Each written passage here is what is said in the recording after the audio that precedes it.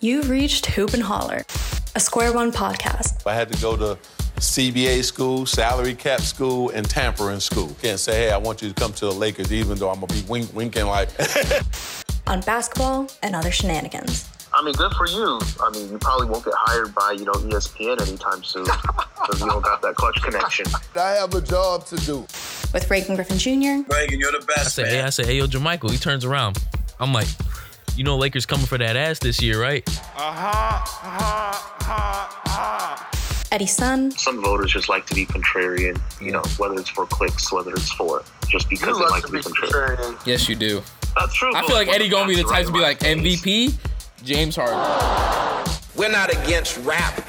We're not against rappers. But we are against those Analytics. The analytics. And Julio Martinez. Bron just frustrates me sometimes. Like, okay, you've been hyping up this game. Obviously, it's a big game. He looks juiced for it. Bro, just score the ball. Everybody just thinks I'm a hater. That is blasphemous. And what's that reminiscent of? That was, MVP Steph season. Here we go. He was getting 30 a game. All right, y'all. It's been a great episode. Fourth quarter. But when it boils down, that's what we're here for, is the basketball. Y'all like that new intro? What y'all think? That's courtesy of Mr. Eddie Sun right there. Hell of a job with that, man. That was insane. That was insane. The first time you sent that to me, I was like, bro, I was so excited. Like, that was crazy, man. You did that. The producer and commentator. Hey, man. We love versatile journalists out here. How we doing today, Julio? We're doing good. Getting in the swing of things. We're in full school mode. Tuesday is like one of my worst days, so kind of tired out here. Hate to see that, man. Hate to see that. We are back in school, a new school year, a new NBA playoffs, which we'll get to, a new apartment, which Eddie and I are currently sitting in. We just moved into a new place this past week, man. Bit of a struggle, to say the least. A little bit, some hitches there. No Wi-Fi, no electricity for a little bit. But it's new. It's exciting. I'm here for it, man. Eddie, how you feeling about the new spot? Feeling great. The space looks nice. We have some room to record and all of that. Obviously, some hoops to jump through a little bit, no pun intended. For the first few days. I mean, obviously, Reagan, you have a funny story about all of that. Oh my gosh, bro. So I got a bed, right? And first of all, what you guys, and I'm sure people who listen to this can kind of get this from me, I have a childlike energy about me. I wouldn't call it childish, but I keep in my inner child. No Michael Jackson stuff, but I tap into that. We started with that. Yeah, that's the energy we on today. But I stay in touch with my inner child. So my bed, it lifts off the ground. It's not a bunk bed because there's not two beds, but it's elevated off of the ground. You have to climb up a ladder to it. I very much like it, but the thing with the bed, I couldn't put that thing together myself. So we had to hire people. I forget which, I probably shouldn't be slandering any companies on here anyway, but we had to hire people to come and construct the thing for us, right, Julio? Eddie You did not, the bed did not collapse. The bed did not collapse. Not yet. Not yet. Give that time. Give me about a week. We'll see where that goes. But so they had to come in. But mind you, when we first moved here, no electricity. No electricity. I'm not going to give up our address, but there is a phrase and then place, right? But there's also a place of the same address but street. So it's like such and such place and such street. They had the impression that they were coming to they were providing electricity to such and such street. So we didn't get electricity for like the first 3 days, man. So when the people came with the bed, they're coming at like nighttime, right? They gave me a window of 1 to 7. I'm like, cool, we'll have some daylight. But they ended up shifting that from 7 to 10. So they're in here like 8:30 at night in the straight dark. In the dark trying to construct this bed. We have like flashlights going for them. And they're to their credit, they like put that thing together quick. But it was just hectic, man. I pulled up in here. I wasn't sure about it. This is the first time I'm really like leasing anything on my own. So I was nervous, but I think we're cool now. I have my elevated bed. I have the highest point in the house because we're on the 3rd floor. And I have the highest bed. So I reign king as always. But that's my story. Yeah, Julio, you did not seem entertained by that at all. We were living like peasants for a couple of days, but at least the power's back now, so that's all cool. Bro, We were bumming Wi-Fi from our neighbors. Like, had to go charge our phones outside at Starbucks. Oh my gosh, dude, it was all bad. But we're all good right now. And you know let's talk about the podcast. Let's talk about it, man, because that is also all good and all new. We're talking about new stuff in the spirit of this newness. The podcast, we're coming out with some new stuff. The first of which, a new graphic. Now, who we got to hype up for the graphic? Okay, man always wants credit. I was gonna say Cam. Oh yeah, I was gonna say Cam see, too. you was already coming for me, right? Talking about he always want his credit. I'm finna shout out my friend Cameron Walcott. That man, you know, he did a graphic design on his iPad. Looks really good. It has all of our faces. Eddie has an issue with his widow's peak, I believe, which is kind of non-existent. But I digress there. I see it.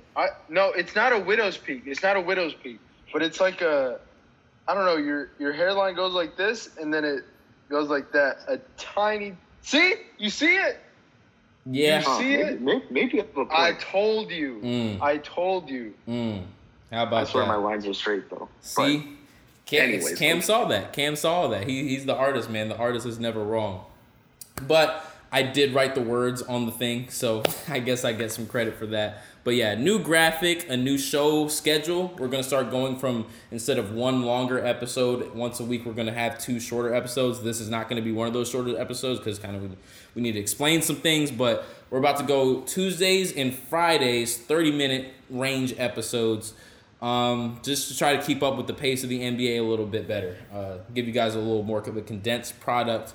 Try to mix things up a little bit, man. We've been at this for a while, shaking things up. I'm here for it. Yep. And then before we get started talking about basketball, a big thank you to Spotify for putting us on their Fresh Finds list right on the homepage of their podcasts. It's good on Spotify for giving us that recognition. Thanks for all the new listeners who tuned into last week's, or I guess it was 2 weeks ago's episode. We hope the support keeps coming through. Yeah, no doubt, man. I'm not going to delve into the matters of how many listens we get per episode, but after being featured on that list, we had probably around 5 times more listeners on that specific episode. So that was definitely a big boost. We're not on there anymore, unfortunately. I think they update that like once a week or so, but that was definitely a huge boost. So those of you who are new here, welcome. We're glad to have you. Let's talk some basketball, man. Let's get into it. Newness, playoffs, LeBron, not good today. Let's talk about it, man. He frustrated me so much. Hater Julio. I'm going to sound just like I sounded on opening night against the Clippers. Just be aggressive. I know you want to get your teammates involved. I know you had 10 assists at halftime. I don't care. Be aggressive. Stop trying to get your teammates, you know, Kyle Kuzma going. When you see Dame and CJ going, just go. I need LeBron to be getting what Dame had at halftime. Dame had, 23 points at halftime? That's what LeBron needs to be doing. And then late in the game, he just – I don't know what it is about LeBron. I said it earlier. He kind of looks slow to me. I don't know what you guys have seen, but – and then here's my other issue. This is probably even a bigger issue because I feel like LeBron can turn it up at any time. But Anthony Davis, what do I repeatedly say about him and Joel Embiid? Get your butt on the block. I don't want to see you on the three-point line. It actually pisses me off. Some games you might, have it, and that's all good, and, I love seeing it. But stop. Just get your butt in the paint. They can't guard you, and just attack. That's the only guy I feel like I'm okay with letting, LeBron defer to, especially at the beginning of the game. But other than that, just both of them need to be aggressive, down low, attacking. And LeBron's over here taking, Dame shots and Steph shots. Stop. I mean, you know what the Bron stands are going to say, right? He got 23 points, 17 boards, 16 assists. That's a pretty line, but, for anyone who watched the game, it was evident that he was really lacking that aggression. He was kind of, I don't know, like aimlessly kind of roaming around the floor. Like there were so many opportunities for him to drive the basket, and it almost seemed like he wasn't trying to, go into contact, make any tough finishes at all. Part of it, you have to wonder whether he's trying to preserve his body for like a longer playoff run. But at the same time, I'm done with that, because that's what they said about the regular season games too. I'm tired of it. I like that. That's what they said. The LeBron's just trying to get his teammates involved. He's trying to get them ready. He's conserving his energy. Here we are now. And what did I say? I say? Just go ham 4 straight games and eliminate them. Y'all. I mean, I said this on Twitter and I said this to y'all, and y'all was coming at me. Hey, The Blazers, man, they're not going away. The Lakers have not looked good. There's a strong chance that Blazers team is going to give that Lakers team a push. And y'all called me crazy for it. But here we are now, game one, down 1-0. I'm still calling you crazy because the Lakers aren't playing the way that, they need to be playing. Exactly, Julio. Exactly. They weren't playing the way they needed to be playing before, and I'm the only thing I can judge. Like, that was the way they were playing before the break. That was months ago. The only thing I have to go off of how is they're playing during the 8 games prior to the playoffs. And they looked lackadaisical. They looked complacent. They did not look like the team that we thought was going to go win a championship. They did not look like that at all. Meanwhile, the Blazers were hungry. Damian Lillard was going for dudes' throats. And now look what happened. Damian Lillard had, 34 tonight? LeBron had 23, and the whole team looked lackadaisical. It's the same story. And what makes me upset is that, at one point we were up, I think, 84-78. Mm-hmm. That's when you put your foot on their neck and just completely, get that lead to 15 or 12 to 15 points. That's when LeBron needs to attack. Stop deferring. I'm tired of, Bron always makes the right basketball play. Kobe did this. MJ would do this. Just attack. You're the best player. You're the best player. Just attack. Use your body. And your point about AD too. And I know Anthony Davis is a power forward, allegedly. He doesn't want to play center. But they're running him way too many minutes with Dwight Howard and JaVale. Yeah. And when you put them out there, then you have the problems with spacing. Then you have to make Anthony Davis play on the perimeter. And it's clear that, he's clearly more effective in the post, but you wonder whether this is Anthony Davis saying he doesn't want to bang around down there. Honestly, I have I guess not a counter opinion to that, but I think you play AD at the 5 and then you let him do what he does best, right? Because if he wants to play on the perimeter, let him do it against the slowest dude on the court in Jusuf Nurkic, right? I don't think AD's willing to go down there and bang. That's a strong dude in Nurkic. I'm not sure I want him to go down there and bang around with Nurkic. You take Nurkic's ass on the perimeter and you run around him. Simple. But even that though, like AD is a good to great 3-point shooter for a big man. He's not a good to great 3-point shooter, period. So some nights he's gonna have it, and I don't want to say most nights, but a lot of nights he's gonna be average from the 3-point line. So I don't want him shooting. I don't know how many threes he shot, but I don't want him shooting that many threes. Stop shooting all these threes. And get in the paint. It's so simple. It is so simple. He's so good down there. Just get in the paint. He took 5 threes. He was 0 for 5, so clearly not effective. A -20 on the game. But, I mean, I know plus minus can be a flawed stat, but when they ran Markieff Morris out there at the 4 and AD at the 5, they were a plus, or Markieff Morris at least was a +12 on that lineup, at least was really effective. Run him out there with any, of the traditional centers, JaVale and Dwight, wasn't as effective. And it's not really even about, how effective is Anthony Davis, on the perimeter as compared to the post. It's just that when you have a player like Markieff at the 4 who's like a stretch big, it just creates a lot more space and allows the offense to operate with so much more effectiveness that I'm just surprised that, I mean, honestly, I'd be surprised if they're not starting Markieff at the 4 for game 2, because that's clearly the adjustment that needs to be made. But they didn't, or Frank Vogel didn't do the rotations like I'm used to seeing him, sub in and sub out, before the pandemic. Before the pandemic, Dwight and JaVale would go ham and would go hard for a cool 3, 4, 5 minutes. They'd get subbed out. They put AD at the 5. LeBron would get subbed out in 5 more minutes, and then AD takes over. Now, to your point, Eddie, they're leaving JaVale and Dwight in for an extended period of time, when it just should be, what it was before the pandemic, 3 to 5 minutes, just go ham, go get shot blocks and good rebounds, and then sub them out quickly. They are leaving them on the floor for too long.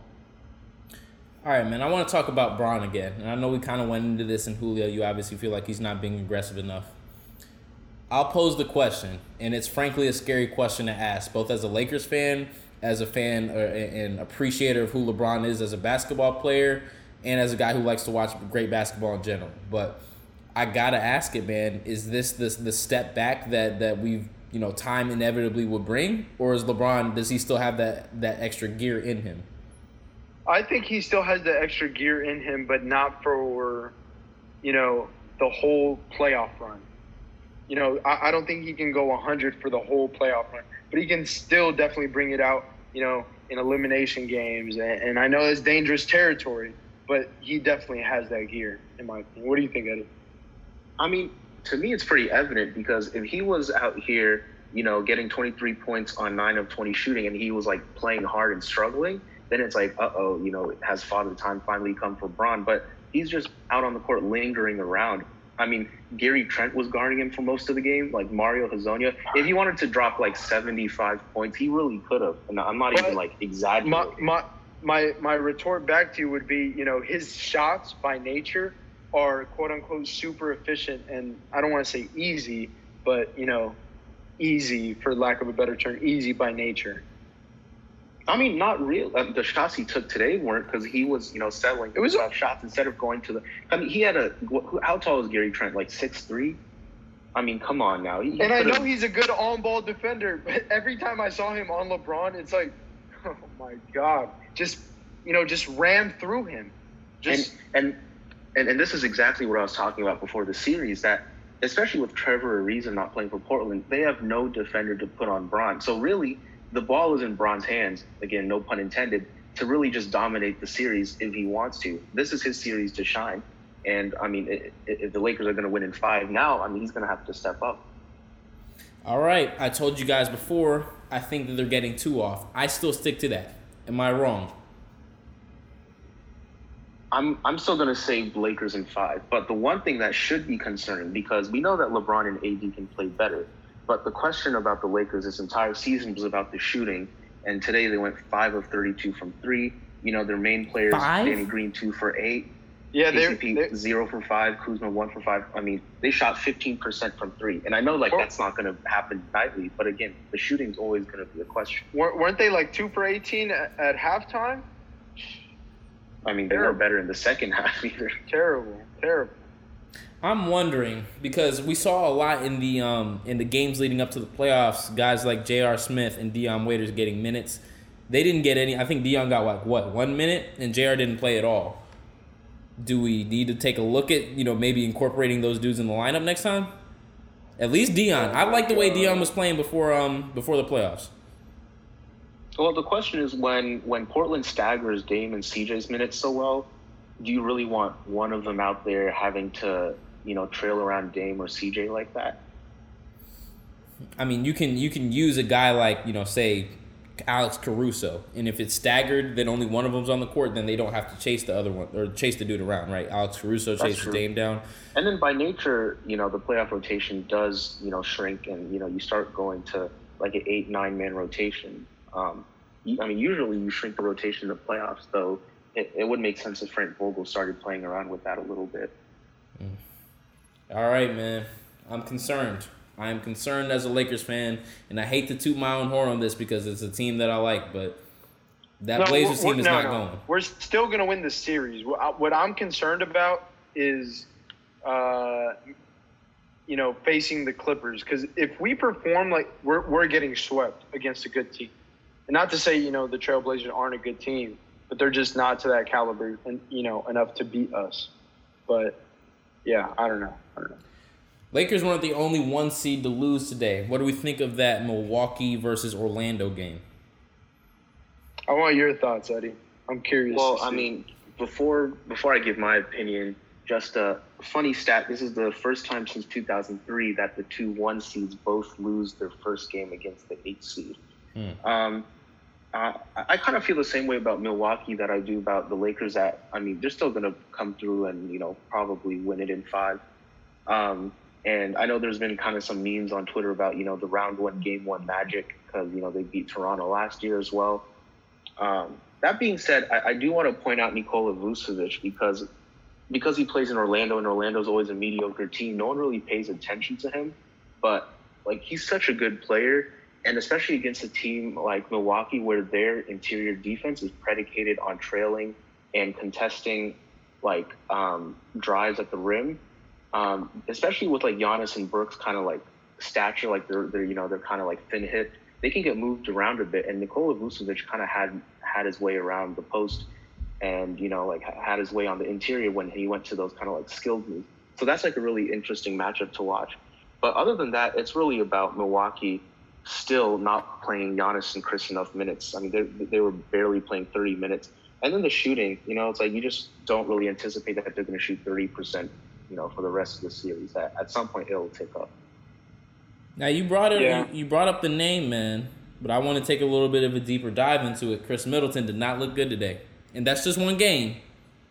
But I have my concerns, right? You guys know that I'm not sure whether or not Chris Middleton is capable of being that secondary star. You know my thoughts. I know your thoughts, Julio. I want to hear Eddie because Eddie is the Chris Middleton ultimate caper. He's definitely not. Thoughts on the game today, 2. man? He didn't look great. I mean, he didn't, but neither did most, a lot of the Milwaukee team. So, again, one game, I won't overreact like you are with the Lakers. I'm just going to relax. Who's overreacting? I reacted before it happened, man. I told y'all this was going to happen. Blazers were I'm not going to get back into it. Blazers were hungry. Lakers were complacent, straight like that. I don't think that's the case with this game. It really seems a little bit more fluky than anything. Like you were saying, Eddie, the shot just wasn't falling. But I do have my concerns about some of those, even outside of Chris Middleton. A lot of those players are known for coming up small come playoff time, especially Eric Bledsoe. So I do have my concerns.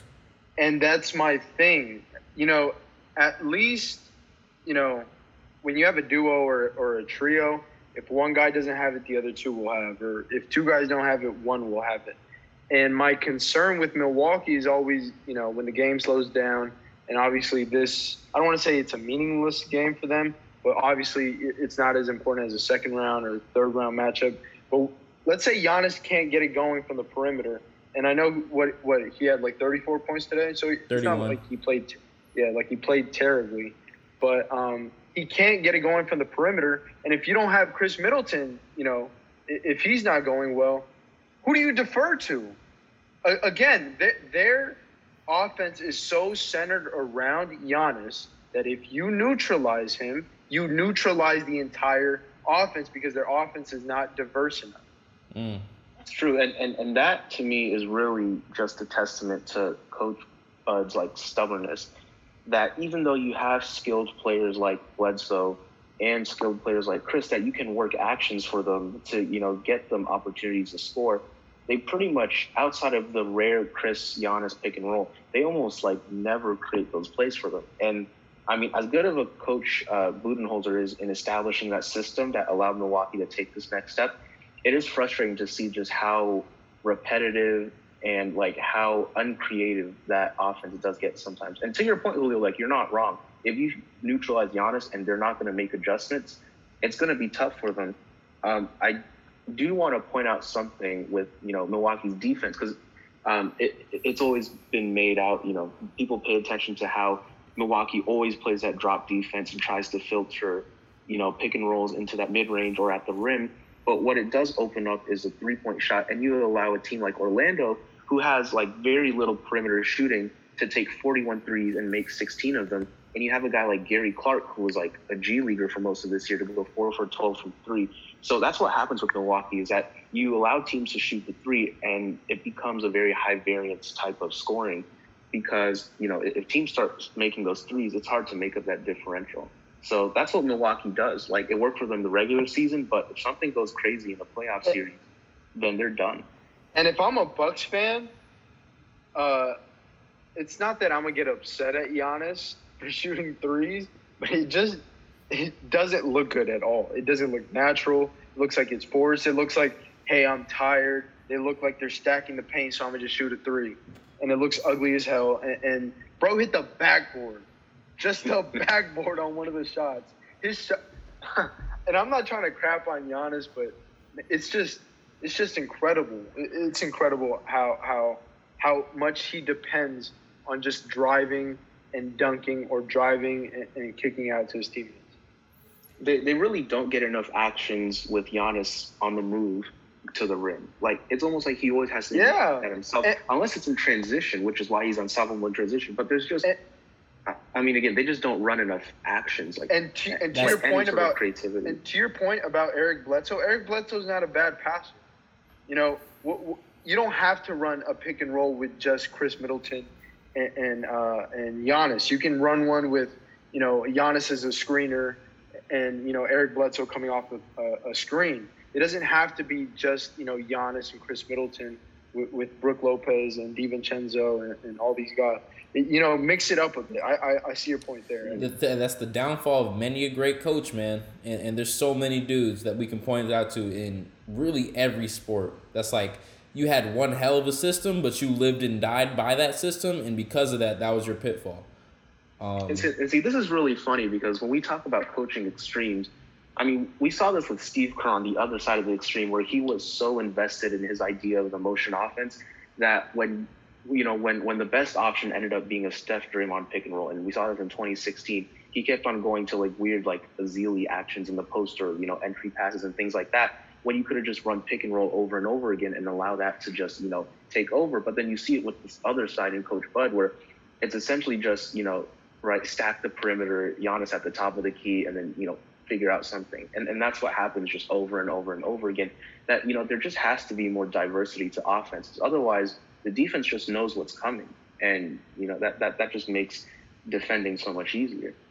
And Giannis, I'm sorry, I keep coming back to him, but when he's at the top of the, you know, he's at the top of the key, he reverts back to this move, I'd say like 70% of the time.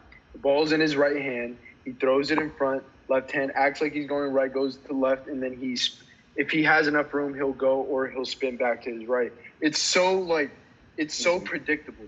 It is so predictable. And that's what I don't like about his game and what we're talking about, their whole offense, because it's predicated around him. It's funny because, I mean, the now retired Warriors broadcaster, Jim Barnett, he pointed this out in 2016 before Giannis was, you know, like this crazy superstar. But he, you know, as someone who's not like a naturally trained basketball player, right, he picked it up late. He's going to go to his dominant right hand, you know, as much as he can. And if you force him to the left, he's going to spin right shoulder 100% of the time. Yes, because he can't finish with his left unless he's dunking the ball. It's that simple. And obviously, most of the time he has, you know, the advantage because he's so long, he's so strong. But when you block that off, it just doesn't work. It doesn't work.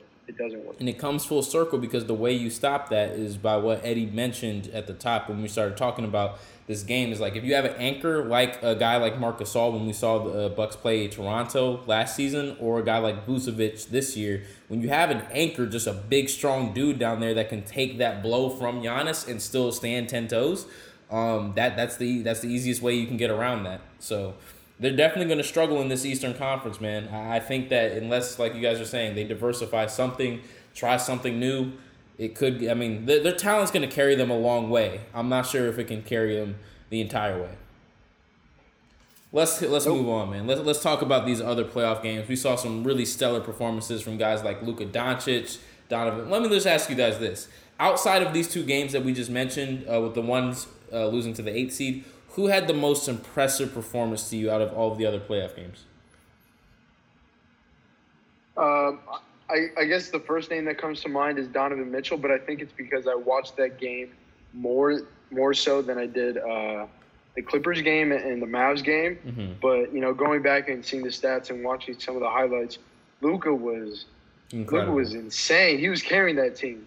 And, you know, you can say so was Donovan Mitchell, but my issue with Donovan Mitchell going forward is that I just don't think that's, you know, repeatable throughout every single game of the season or of the series, because that's what it's going to take. 58 points or 57 points every single game to be, you know, competitive with the Nuggets. And he just can't do that, in my opinion. I mean, on the flip side of that matchup, I do want to shout out Jamal Murray because he really had an incredible game one, you know, especially late in the game where he was just, you know, pulling out whatever tricks he had in his bag and, you know, draining all sorts of shots. I mean, he was really amazing. And this is the Nuggets without, you know, a healthy Gary Harris and a healthy Will Barton. I know, you know, Julio, you're quick to write off the Nuggets because they don't have that clear-cut superstar, but there's just so many weapons there. And especially if players like Murray can take that next step, they're not going to be an easy out. And I mean, you can't really say that they would be like completely, you know, out of the water against like a Lakers or a Clippers team. I also want to shout out. Are they scheduled to come back for the second round? I haven't heard any updates on them. I believe so. I mean, their injuries, they got those injuries at the beginning, you know, when they were training for the bubble, but they weren't like super serious injuries. Yeah. But then I also want to shout out Fred VanVleet as well. Dang, like, Eddie, why? I have to find a whole new one. Eddie shouting out Fred VanVleet? Really? Eddie's always the one to shout out Fred. Eddie was mad that Kawhi Leonard won Finals MVP over Fred VanVleet. But I mean, like, after Iguodala won it in 2015, I'm just saying. See, it all goes back to Steph. You see how that works, Julio?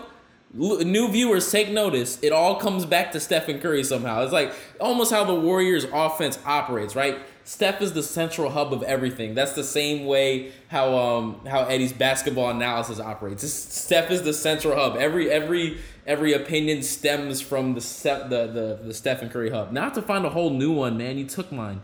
Donovan we mentioned. Luka we mentioned. Jason Tatum played pretty well. I don't feel like he was the most impressive to me. You guys took mine. I mean, just say Paul George, because, I mean, he was pretty impressive. Yeah, he was pretty good. What a flake. I mean, he looked like I just like watching him so much more than Kawhi, even though, like, maybe Kawhi is the consensus better player. I can appreciate that point, but he's definitely not. I know at the beginning of the season we were having this discussion, but he's just not better than Kawhi. And I don't want to say that it's not close, but I don't know. I guess I'll shout out Joel Embiid. He had a decent game, even though he kind of got a little slick with his words, 26 and 10 wasn't enough. Did you guys see what he said? Yeah, you sent it in the group chat. Yeah, I have to carry this team. That you can't say that. You can't say that. You know that's some LeBron. That's some LeBron stuff to say though. That is some like. He's basically saying my team. You guys suck. You guys suck, and I have to carry you guys. I'm not going to hype up their roster like they're the best roster in the NBA. But, you know, how do you think, you know, guys like Tobias Harris feels? That's not what a leader does. Like, you cannot be saying those things, especially after a loss. I mean, okay, to Joel's credit, how do you think he feels when Tobias goes 6 of 15 from the field with 15 points? You're just going to alienate him more, and then, you know, he's going to perform worse. I suppose. Well, I've been saying this, but the Sixers look like they just all hate each other. I mean, just you did say that. They clearly don't like each other because, like, they're just not even looking for Embiid on the entry passes, and he has like Grant Williams on him defending on defense. They have dudes like 50 pounds lighter and 5 inches shorter than him. There's no reason why he's only taking 14 shots that game because he's the only way Philly beats Boston. Yes. That's the only way they can get past Boston if he goes Shaq mode on the Celtics. Yeah. Stop shooting threes, and Brett Brown needs to get more creative and just be a better coach overall. And Joel Embiid just has to dominate down low because that's their weakness, obviously. And prayers up to Gordon Hayward. I hope he gets back. I feel bad for that dude, man. He can't stay off the injury list. I'm looking at these rotations. They only played around 7 dudes. They had Korkmaz in for 7 minutes and Mike Scott in for 2 minutes, but the rotation ended up being their starting 5 plus Matisse Thybulle and Alec Burks. It's just not. They're running really thin, man. I thought this Shake Milton dude, right? I didn't know a whole lot about him, but people were telling me that he was the truth. Where's he at? I mean, he's a rookie, or maybe he's a second-year player. I forget, but. I mean, you're just not going to ask him to give you dependable minutes. That being said, Alec Burks, I mean, he's turned into, like, a solid piece for them. Yes. I still think, like, the talent that is on, you know, the Sixers, it's still, like, commensurate, kind of, to Boston's, even without Ben Simmons. It's just that you know, like you said, Julio, the coaching and, you know, just the chemistry issues or whatever it is, it looks like they're about to be a first-round exit. And for a team that people pegged as like a championship favorite, that's just honestly embarrassing. And I wouldn't be surprised if they, you know, make major changes and blow something up this offseason. Brett Brown's definitely out of there. I think he's out of there. But I mean, they deserve a coach with more creativity. They really he's out of there. He's gonna be out of there faster than Alvin Gentry. Whoa, tough for Alvin Gentry, man. That was. I know you have some thoughts on that, Eddie. Well, I mean, yeah, it's that. Okay, so you give Alvin Gentry this new roster that's compatible to his offensive style, right? That kind of up-tempo, run and gun, you know, type offense. But then you get a healthy Zion for basically like 10 games. You have dudes hurt left and right. You know, a bunch of young players that you know that are going to take time to put it together. And, I mean, all in all, when you saw all those guys healthy, it looked fine, right? Like, New Orleans was a good team, and then you just cut him loose, right? Like, after this 1 year where you give him the opportunity to kind of prove himself. And, I mean, I know David Griffin's their GM, and David Griffin is a really good GM. He's really smart, really knowledgeable. So, I mean, it's just surprising to me because Alvin Gentry is really the perfect coach for the type of kind of scheme that should be run around a bunch of young athletic dudes like the Pelicans have. So maybe there's just something there that's going on that, you know, we the public don't know about. I will say, man, of, right, an offensive fit, there's really no reason why he was let go like that. Whether it's NFL or NBA or what have you, there is a distinct pattern of, you know, black coaches getting cut loose a lot before that. I feel like, at least, that they deserve to. When you just brought it up with Alvin Gentry. Dude didn't even really get to use Zion like that. He didn't even have that tool at his disposal for the majority of the season. When he did come back, he was always on restricted minutes. He never got to use him like, you know, a coach would have liked to use him. People had this idea with Mark Jackson that he had all of these. He built this Warriors roster, right? And then Steve Kerr just swooped in and took all the rewards for it. I know you kind of disagree with that sentiment, Eddie. You've explained to me how Steve Kerr came in and implemented a different offensive system. But, you know, that same sentiment, I feel like we're about to witness that with the Pelicans, man, because they have so much young talent, and the coach that comes in and inherits that, shoot, like, I'm not going to say I might be able to go down there and coach them, but, you know, it's definitely a bit easier to coach them than some other rosters around the NBA, man. Like, it's Zion, it's Brandon Ingram. You have so much talent down there. Yeah, I feel like, you know, I agree with you. He did not get a just opportunity there, but, you know, he's definitely a good coach. We'll see what happens with him there. Go ahead. News just broke. A body cam footage was released of the Masai Ujiri incident with the police officer at Oracle Arena, and from last year's finals. Yeah, the police officer filed, for those who don't know, filed a lawsuit against Ujiri, saying that he assaulted the police officer. When this footage shows the opposite. It's amazing how that body cam footage always just sneaks, like no one ever finds that. The body cam, like they're all required to wear that thing on their chest. It's like, okay, as soon as an incident pops off, my first question is, where's the body cam? We can literally observe what happened, but it takes so long to find the thing, man. You know it's something messed up, man. You can't even get the body cam footage. It should be like that. It should be, man. It's crazy. It's crazy. But let me get off my soapbox. You know, I could talk about all those the social justice issues and the issues facing black communities all day. But let's move on, man, because it's time that we put out our picks. And I'll be frank with y'all. I still don't know who I'm picking to win these finals. Seeing both of the 8th seeds drop today definitely made it a little bit harder. So I don't know who I'm picking yet. But we're going to run through these playoffs. In 20 minutes before we're done with this episode. Yeah, so we're going to finish the episode talking about, you know, these 4 teams might win the championship. I'm definitely going to have to make some quick decisions here. So let's go ahead and run through this first round, and then we'll kind of just freestyle it from there, what we think is going to happen throughout these playoffs. So y'all want to start in the East or the West?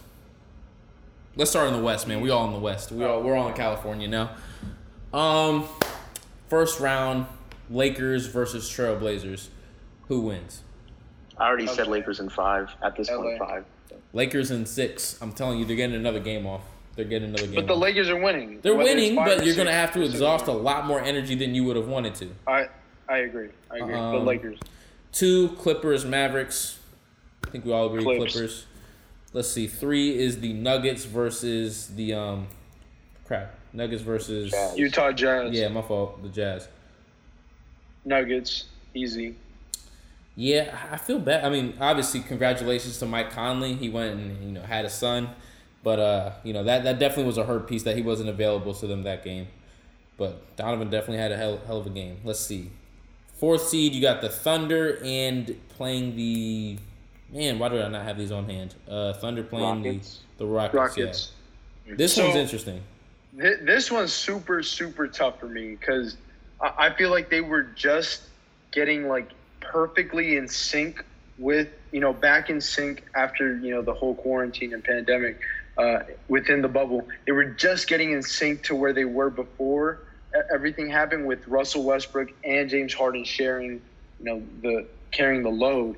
But now, since it goes back on James Harden's back and shoulders, it's just, and I know they won today. They won by a good margin too, and they were leading for most of the game. But it's just tough for me, to believe that he's not going to exhaust himself. And maybe I'll be wrong because they had the 5-month break, and now he'll be good. But I don't know, man. I'm still feeling the Thunder. I'm still feeling the Thunder on this one, even after this game 1 loss. So you got OKC in 7? OKC in 7.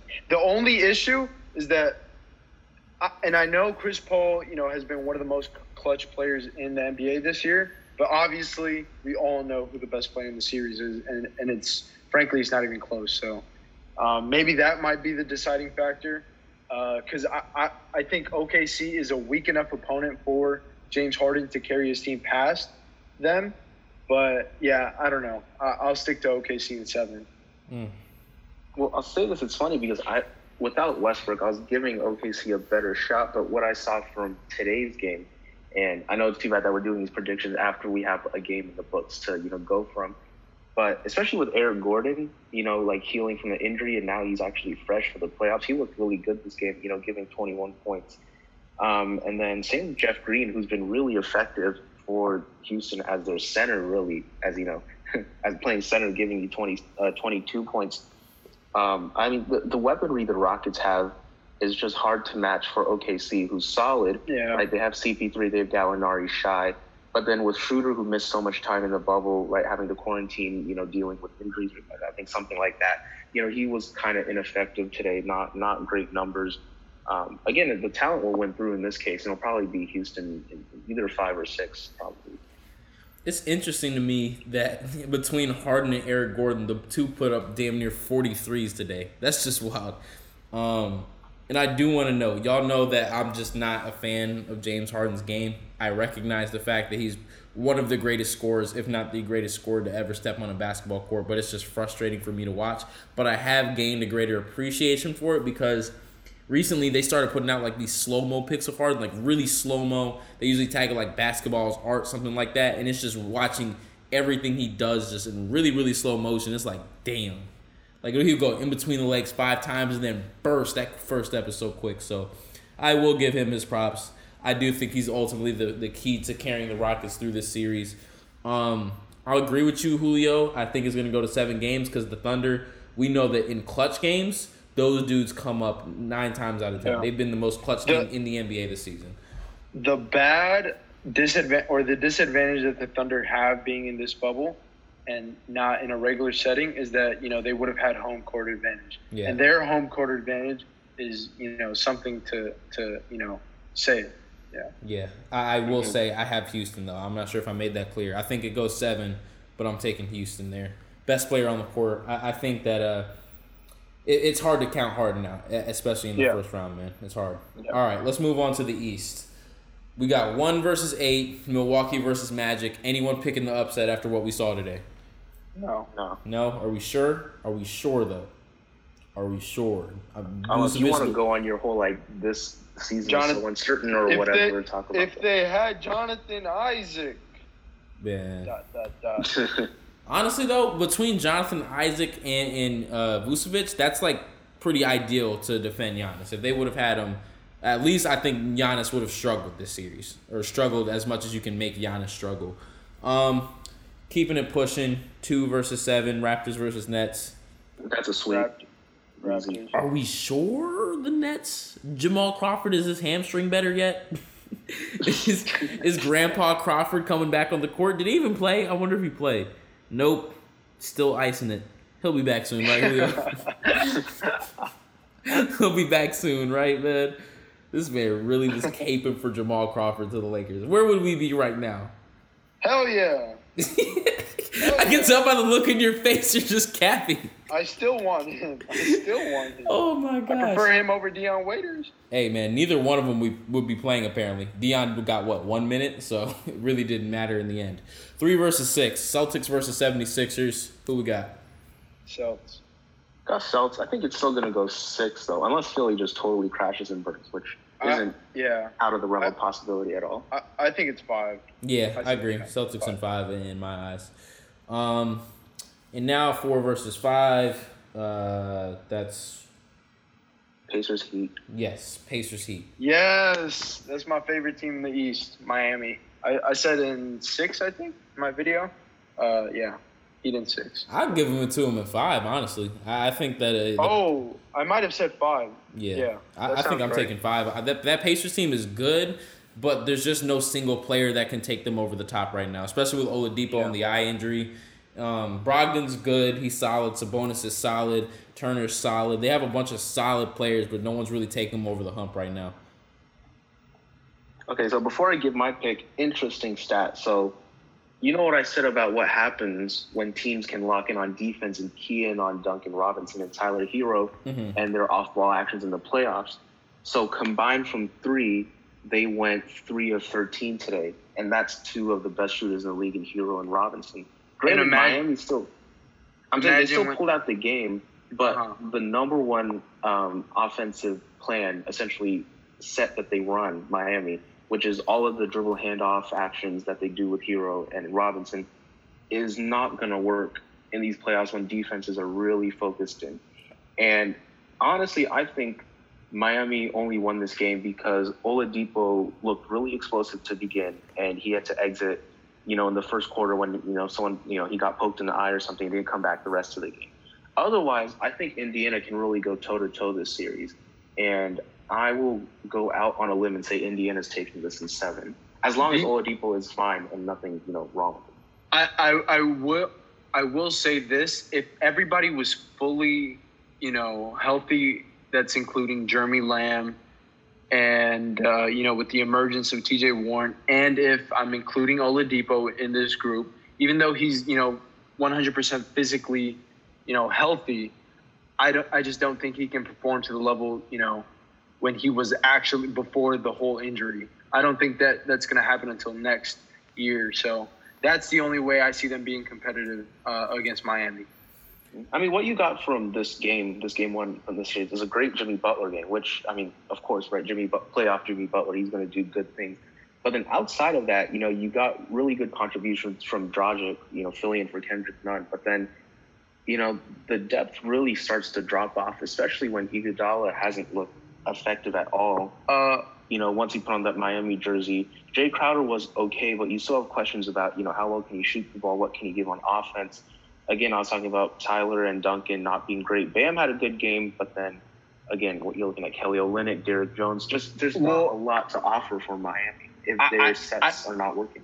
I don't know if there's a drop-off. I think you got a bunch of, B-plus bench players on your team. And that's something to say for, because, you deal with an injury, Derrick Jones Jr., hurt his neck. You never know when those injuries happen. You never know if one guy has it going, one guy doesn't. There's a lot of plug-and-play guys, and that's just something to say for in the playoffs. I want to ask you this, Eddie, because when we talked about Milwaukee, right, we said, okay, that's an off game. They couldn't shoot that day. What's the difference between that and Miami? Well, Milwaukee has the weapon to end all weapons. Giannis is in this for analogy. Well, I understand Giannis is different, right? But what's the difference between the people around Giannis having a bad shooting day versus the people around, say, Jimmy Butler having a bad shooting day? Oh, I mean, I'll say that it's easy to game plan into Milwaukee's offense when it's so predictable. My point is just the talent differential. And again, talent beats out anything in the NBA 99 times out of 100. So when you got guys that are as talented as Giannis and Chris are, it's just hard to beat them, even though it's possible. With Miami, I'm just not sold on their talent. They just run such a well-coached system with Coach Spo, and that's, all credit to them. But after a while, it comes down to the improvisational nature of the game. It comes down to essentially Jimmy Butler getting you a bucket, which he did today. But, you start looking at the pieces around him, and if guys like Iguodala and Crowder are not performing up to their value, or they taking a step back. That's not who I need to score if I'm Miami, though. My first option is obviously Jimmy. My second option, on ball from the perimeter, is Goran Dragic. And to say that he's not, a suitable pick and roll player who can score, shoot from three, shoot a mid range, and even drive to the basket, you got Kendrick Nunn, you got Duncan Robinson from three, you got Tyler Hero. And to say that their percentages are going to, I know you didn't say that directly, but they're going to get better from three. So they have a lot of pieces who can go, get a bucket. I don't know how you feel about Kendrick Nunn, but Kendrick Nunn can be that guy. That's right. He didn't even play today. I think he cleared quarantine. He, just might not be fit to play yet. But, I mean, again, I know we don't like plus minus in here, but if you look at this game's plus minus, Crowder an even 0, Duncan Robinson an even 0, Hero was just a +6, Iguodala +3. It's really carrying the brunt of the load was Bam with a +23, and Dragic, who really played well today, with a +20. Again, it's like if Duncan is not making those shots and they guard him closely and they force him inside the three-point line, he's rendered essentially ineffective. Well, not ineffective, but basically he cannot impact that game like that on offense. And then you are exploiting him on defense, along with Tyler Hero the whole time. There's just a lot of areas in Miami's roster where, certain strengths can be stopped and certain weaknesses can be exploited when teams really key in on it. And I mean, I've been saying this, I'll keep saying this. They might make it out this series because it's a close matchup, but I mean, I'm not taking them past round 2, not at all. Hey, man, I remember when I told you originally, you said Duncan Robinson and Tyler Hero, the other teams are going to key in on the three-point shooting, and their offense is not diverse enough to make that happen. And we talked about Budenholzer and how he's not willing to diversify his offense. Spoelstra's not that dude. And when you have a guy that's versatile like Jimmy Butler, he's averaging the most assists of his career, I believe. You have a guy who can play on and off ball like Dragic. You have a freaking amazing passer of the ball in Bam Adebayo. You have so many options to diversify your offense. I'm not going to count this team out because, the two white dudes had a bad shooting day. That's not going to be the end all be all for me. I do have faith that those dudes' shots are going to get better, but even if they don't, there's still plenty of options to score the basketball. So yes. Yeah. And we'll get to that in the second round. I have a lot of thoughts on that. All right. So with that said, we just finished up. So free reign, man. Let's talk about it. We'll eventually get there, but who makes it out of these? Let's start in the East. Who makes it out? Just break down your processes for me. So in the second round, Miami's playing the Bucks, and I've been calling it since February, since the All-Star break, that if they play, because it's weird that the seedings have remained the same, and in the West, it's it seemed like every day the seedings were changing, but in the East they've remained relatively the same. So I've been calling it since the All-Star break. If Miami plays the Bucks, Miami's going to win that series, because I think you have a lot of guys. Maybe not to the extent that Toronto had, but you have guys who can play the wall. And I know Eddie's retort back to that is that if you have those guys on the floor, and that's Jimmy Julio, Butler. You stay doing that to Eddie, bro. You be taking the words out of his mouth. Eddie, I know what you're finna say, bro. And that's Jimmy, Adebayo, Jay Crowder, Iguodala. If you have those guys on the floor, then where's your scoring come from?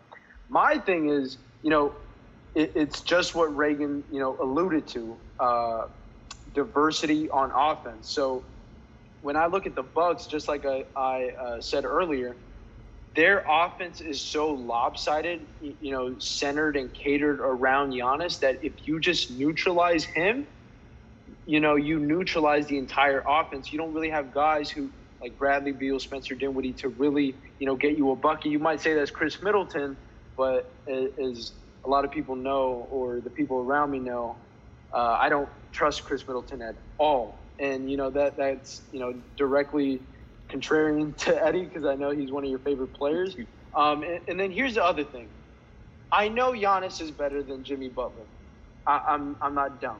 He's the MVP. He's better. I'd rather build my franchise around him. Whatever. But who would you rather have last 2 minutes of a game? Last 3 minutes of a game? Who would you rather have? I'd clearly, far and away, I'd rather have Jimmy Butler, and I'm not afraid to say it. Like, there's just I don't know. And when a lot of playoff games, the game slows down. You have to be able to create, not only for your teammates, but for yourself from the perimeter.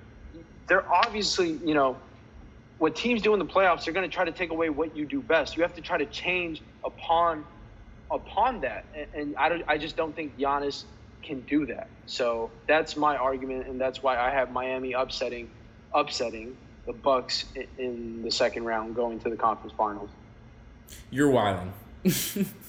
I'm sorry. Like, I like Miami as a team, and if there's any team that could do it, I think it would be.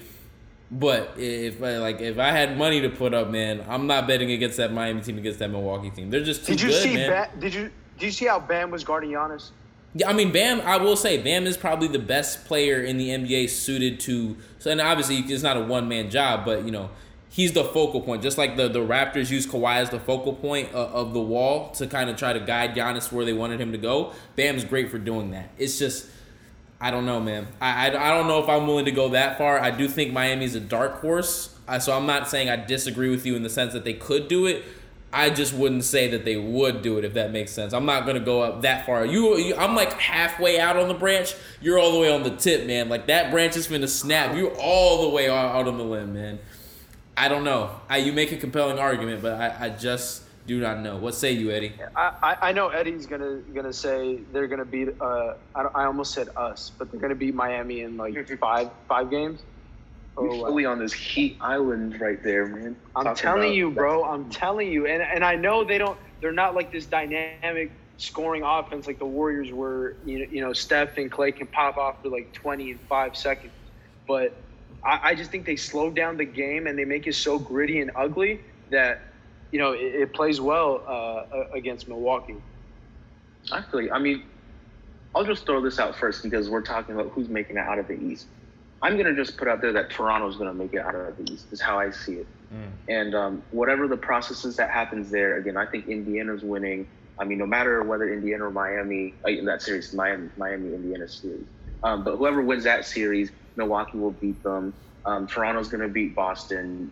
But then why exactly do I think Toronto's making it out of the East? Eventually comes down to the same reason why I think they were so good last year. And it's not Kawhi that, 99% of the people are, talking about how amazing he was. It was just the versatility and the depth and the cohesiveness of that entire team, starting at the top with Coach Nick Nurse, going down to all of the pieces they have from the guards to the bigs. You have a guy in Marc Gasol who, even though he's not nearly what he was in Memphis, he can neutralize Giannis, he can neutralize Joel Embiid, he can neutralize whoever Miami has. He's essentially just so smart that essentially wipes out whatever focal point of the offense any of the other Eastern contenders have. And then you have just, the versatility of swapping out Ibaka and Siakam and Gasol with the bigs, OG Anunoby, who's just severely underrated as a defender, better than Kawhi was last year for Toronto as a defender. Oh my God! Wow. Oh my God! Wow. Stop! I know you said wait.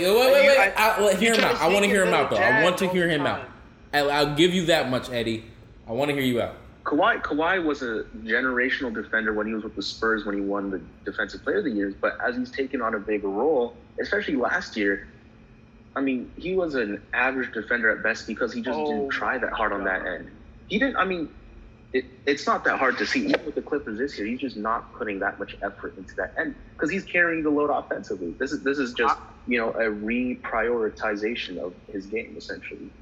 But again, this also speaks to how good OG Anunoby is just on defense. I'm not saying offensively he's anything close, but for the role he plays for Toronto and being that perimeter wing defender who can guard anywhere from a guard to like a power forward, he's insanely good.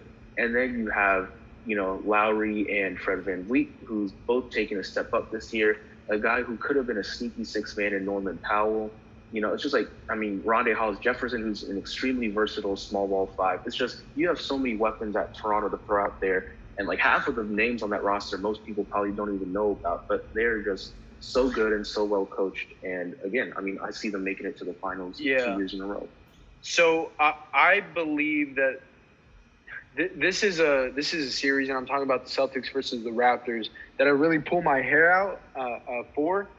I can't really seem to be decisive on either one. I ultimately choose the Celtics out of default just because I just think they have a finisher.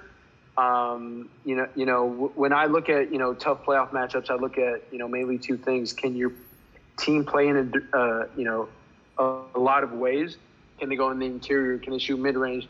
Can they shoot from 3? And I think Toronto can do some of those things. And, that talent of an offense, it's about a team's depth, but it's also about, your team's, a skill set. And I just think the Boston Celtics' skill set, with Jaylen Brown and Jason Tatum, they are going to miss Gordon Hayward, though.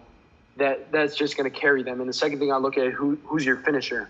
And Reagan has alluded to this before.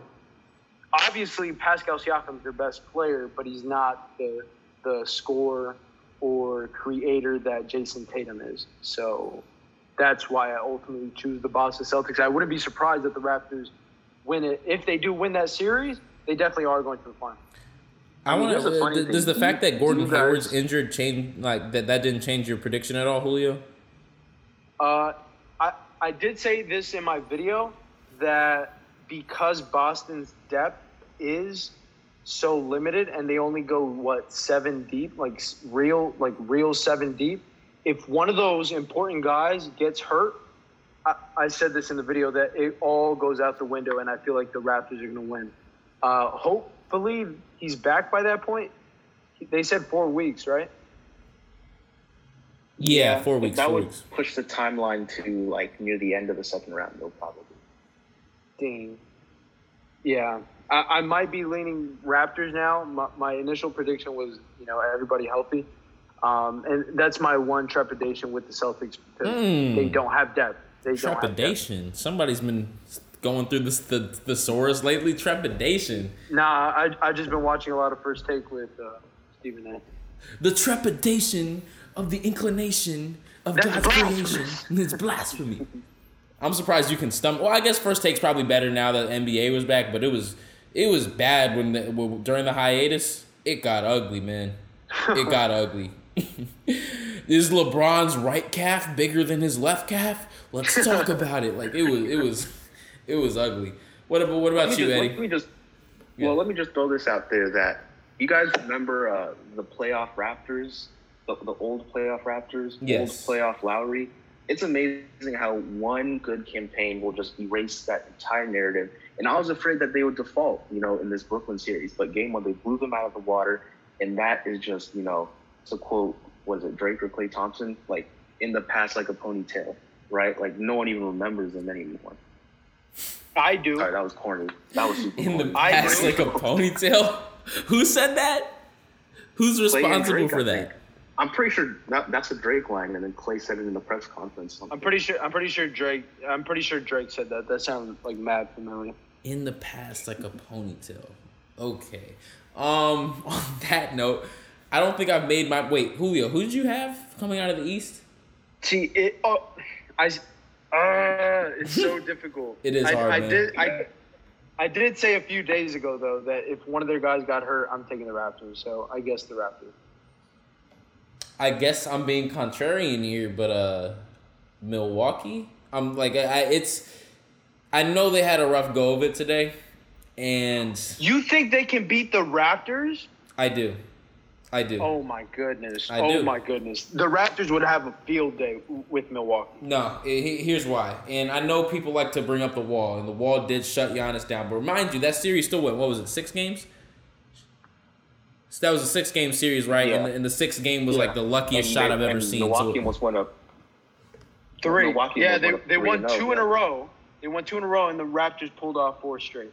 Okay. That game, I just want to say that series, we can get into the shoulda, coulda, wouldas, that game probably, in my mind, I look at that somewhat like a 7-game series just because the luckiest shot of all time went in.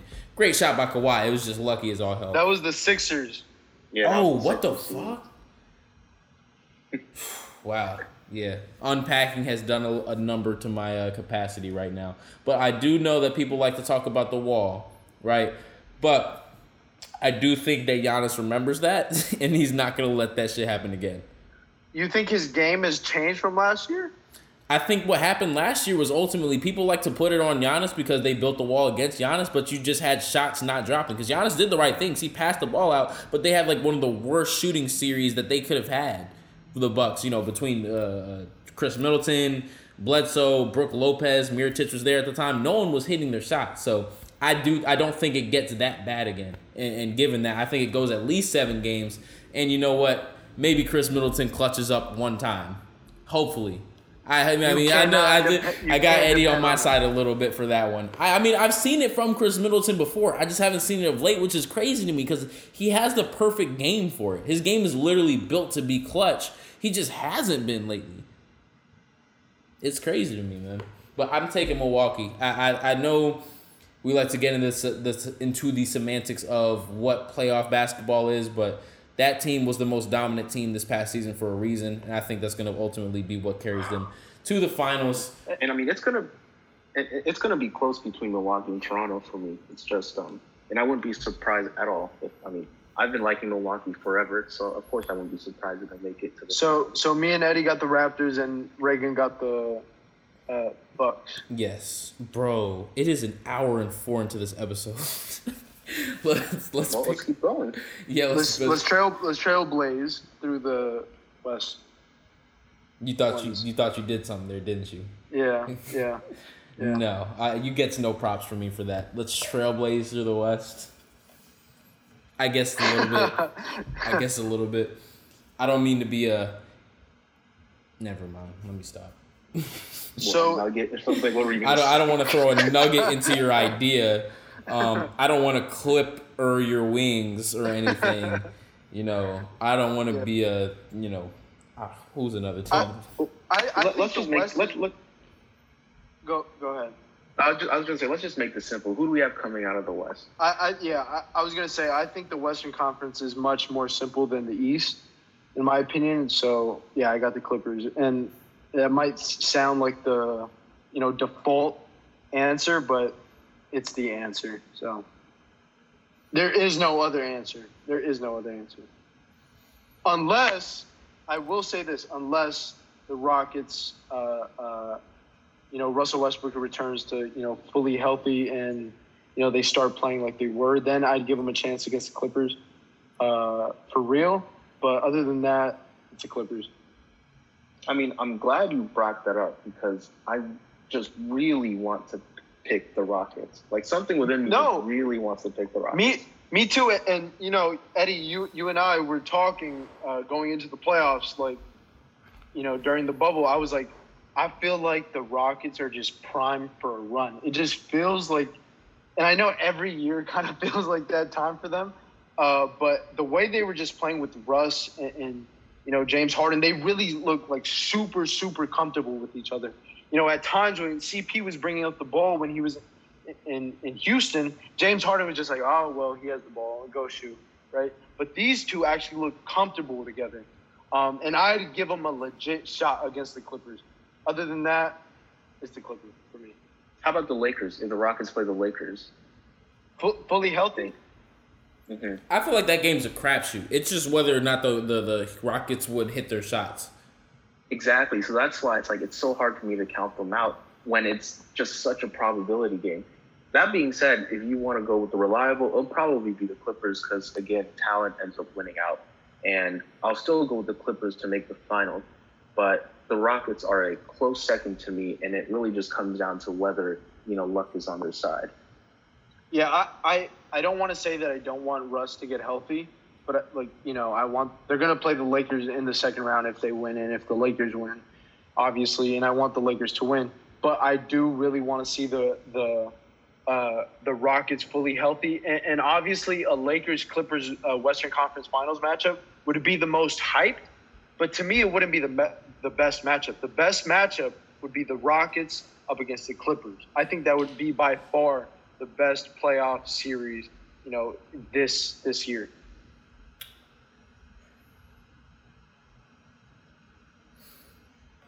I see Reagan is speechless. Reagan is speechless because he doesn't want to choose the Clippers. You know why he doesn't want to choose the Clippers? Because all this time you can't turn it on and off. You can't turn it on and off. And you want to choose the Clippers, but you want to stick to your points. So go ahead. Who's really coming for your neck? Go ahead. Y'all are gonna call me crazy, man. He's about to say Denver. He got the Nuggets.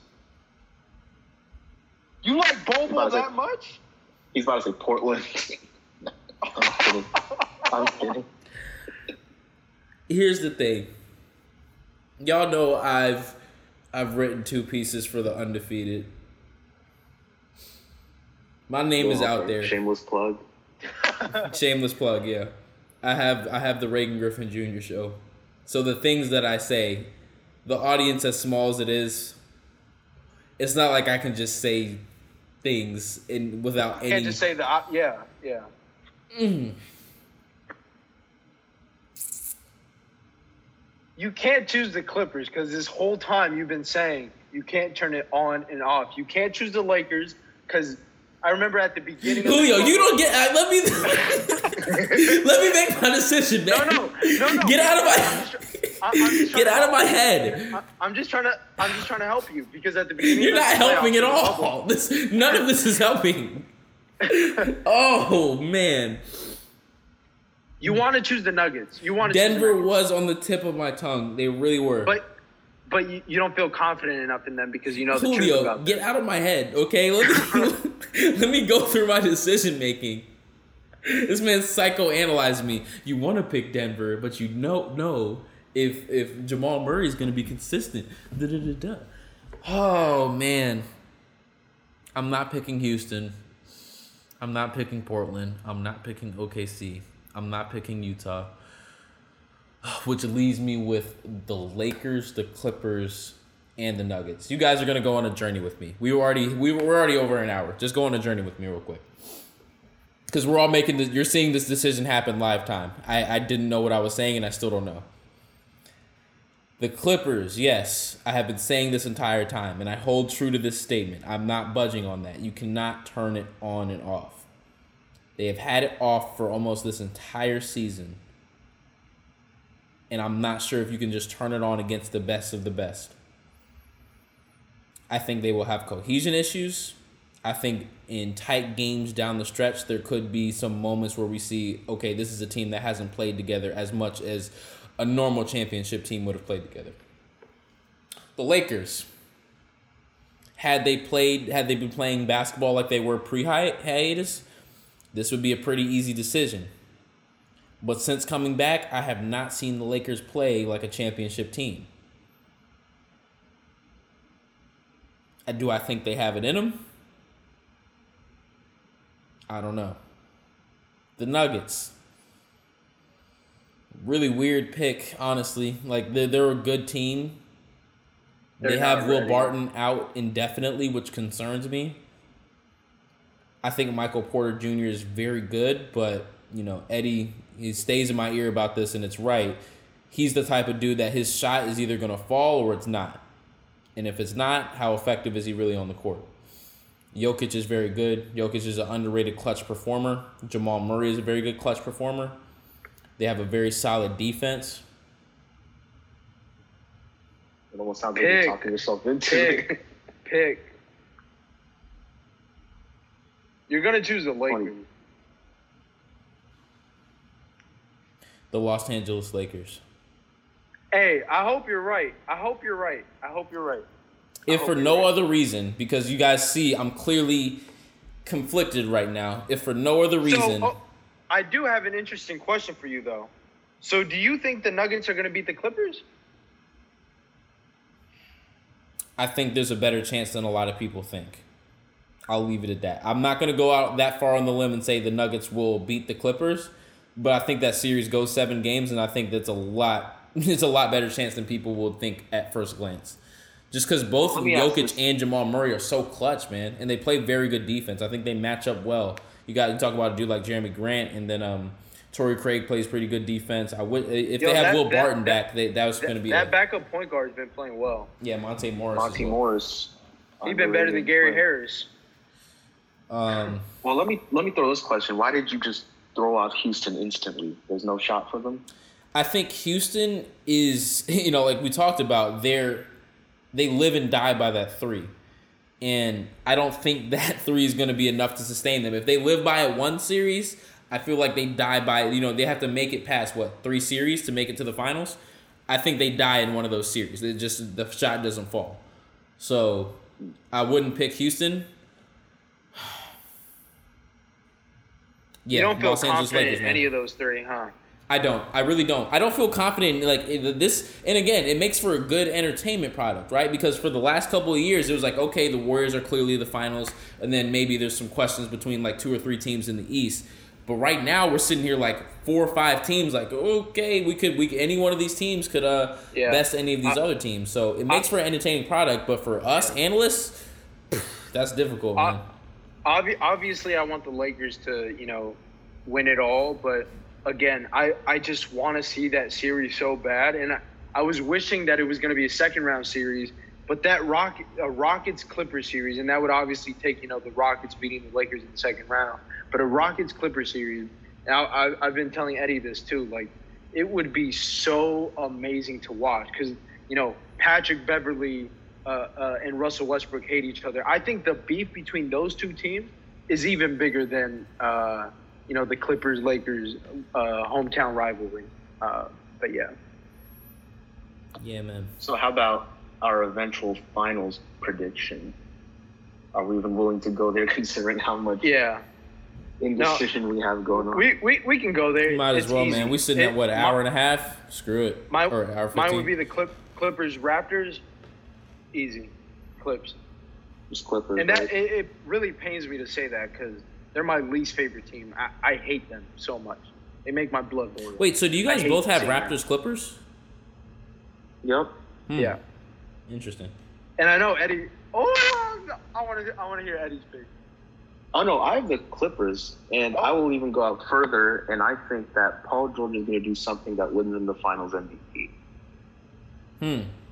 I don't know what it is, but he's going to do something that wins him the Finals MVP. See, the thing Unless is, Kawhi just has the narrative totally controlled. That's what I'm saying. That Finals MVP is a very narrative-driven thing. It's a very narrative-driven thing. Something amazing is going to happen that the 9 voters that vote on it have no choice but to give it to Paul George. I will say, what I think will happen.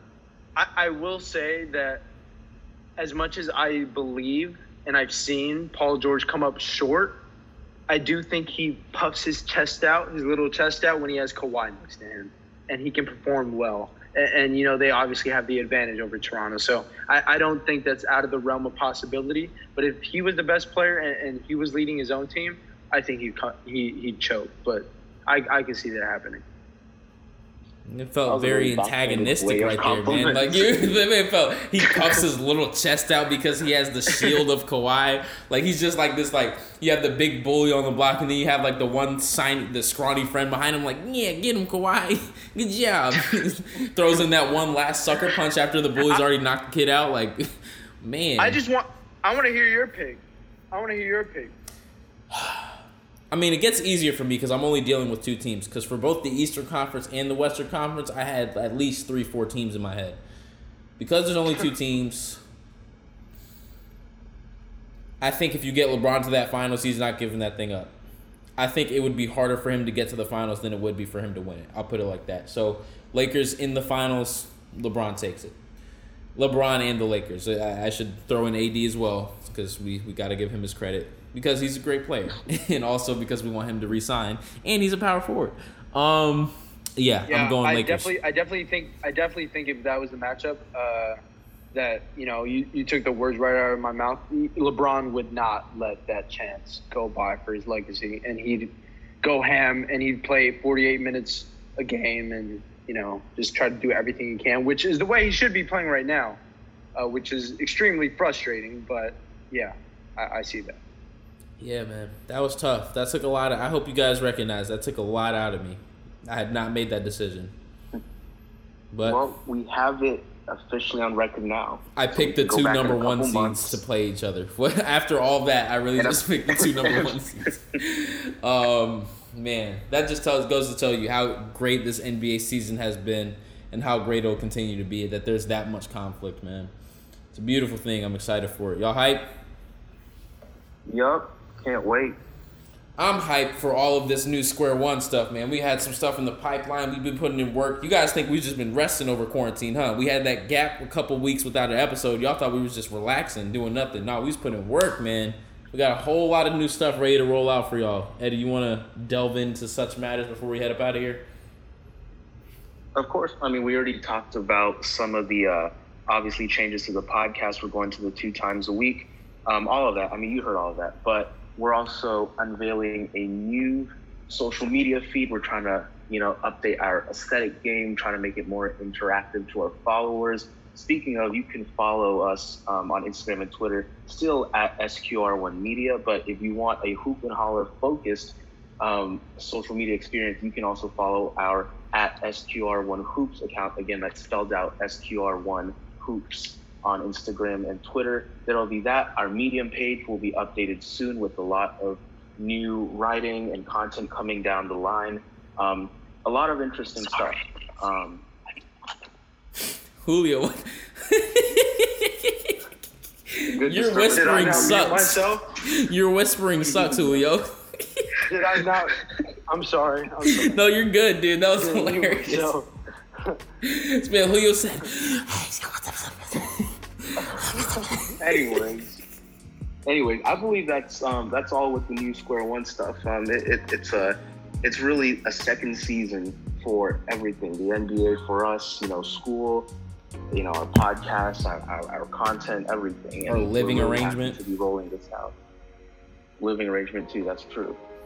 All that good stuff, man. You guys stay tuned. Make sure you keep up with what we're doing because we're coming hard, man. We're about to go hard on this. We ain't get featured on Fresh Finds for nothing, man. I'll just put it like that. They got the best of the best. We was on there with who? Like Michelle Obama's podcast. Some stuff from The Ringer. Like, come on, man. We over here at Hoop and Holler. We do this stuff, man. Come on. Either get on the train now or get on the train later. I don't really care when you get on the train. As long as you get on the train, please stay on. I gotta stop saying train so much. I feel like that could be interpreted wrong. This outro is going poorly. All right, wrap it up, Reagan. Come on, Reagan, wrap it up. Yes, sir. Like Eddie said, go follow all of that good stuff at SQR1 Media. SQR1 Media at SQR1 Hoops for a specific Hoop and Holler experience. Go check out the Medium page. I hope you guys like that new intro. Shout out to Eddie for putting that together. I hope you guys like the new graphic. Shout out to Cameron for those heads. Shout out to me for typing out Hoop and Holler. That was nice. Yeah, man, stay tuned. We're going to come out 30-minute episodes, around 30 minutes, Tuesdays and Fridays. Be on it because we're going to be on it. We'll see you next time.